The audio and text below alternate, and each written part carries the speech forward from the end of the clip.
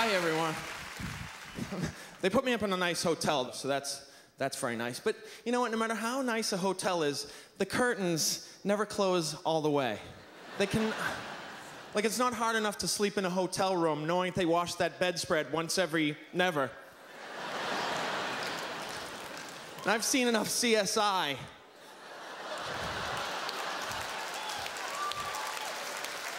Those bedspreads, they're like portable fertility clinics, my lord.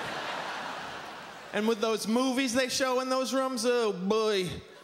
Those movies are disgusting. Disgusting that they would charge $16.99 for those movies. For 65 minutes. Who can use 65 minutes of those movies? Now I've got 62 minutes to feel ashamed and disgusted with myself.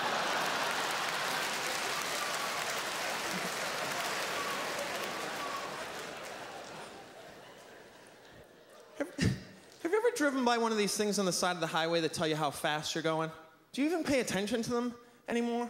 I don't, because I actually found a similar gadget in my dashboard. Yeah, I don't need a second opinion, but thanks, thanks. I'm gonna go with my onboard speed telling machine for now, but thanks for the heads up. Some people slow down at those things. You don't have to slow down. Don't slow down, it's just a sign. It's just a sign, it can't chase you. I don't slow, you think I slow? Look at me, do you think I don't slow down. I speed up and set the high score.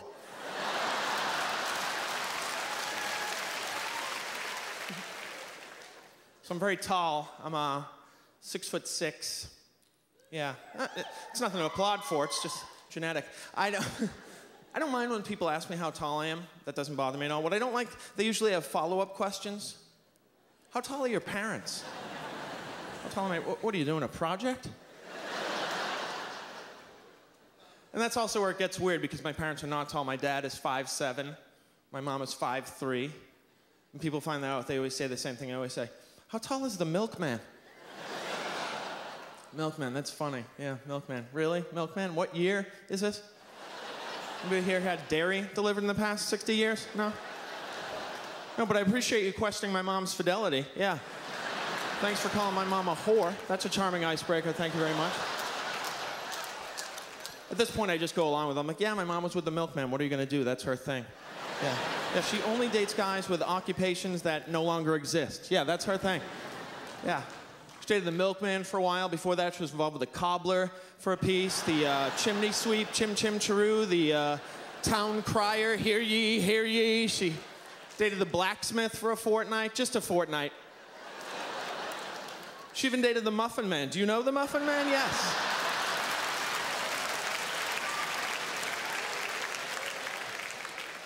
So I'm a Jewish guy. Okay, very good. I admire your Christmas. Non-Jewish people. That's pretty arrogant when you think about it, that we call everybody else non-Jewish. There's like 80 of us. And we have the audacity to be like, yeah, all the other non-Jews, the 12 billion or so non-Jews. But we have 8 days. That's how we tried to take on Christmas, by having 8 days of Hanukkah. But then the Christian people couldn't even let us have that. They were like, oh, really? 8 days of Hanukkah? Screw you. 12 days of Christmas. We're very proud people, Jewish people. Jewish people are sort of like Canadians in America. We always have to tell you who else is Jewish. Just like Canadians, who else is Canadian? Well, Bryan Adams is Canadian, you know, and we do that too. Like Jesus was Jewish. And yeah.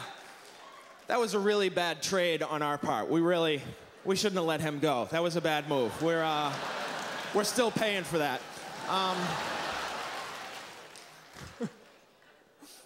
But the man who invented the birth control pill, Jewish. That's a pretty impressive invention. We just call it the pill. And everybody knows what I'm talking about if I say the pill. That's impressive. I gave you the and a noun. Everybody's on board. Not one person saying, ibuprofen? No. Everybody knows I'm talking about the birth control pill. That's impressive. It also tells where our priorities are as a society. That's the pill. You know what I mean? Because there's a lot of pills, but that's the pill. There's a pill that keeps you from getting polio. That's not the pill. And the polio vaccine, also invented by a Jew, Dr. Jonas Salk. And also, you know what else we invented? Saturdays off. We started that.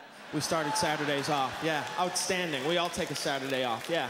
So listen, I'm not trying to convert anybody. I'm not proselytizing up here, but you know what would be nice, maybe? The next time you're lying in bed on a Saturday morning having unprotected sex with legs that aren't crippled from polio.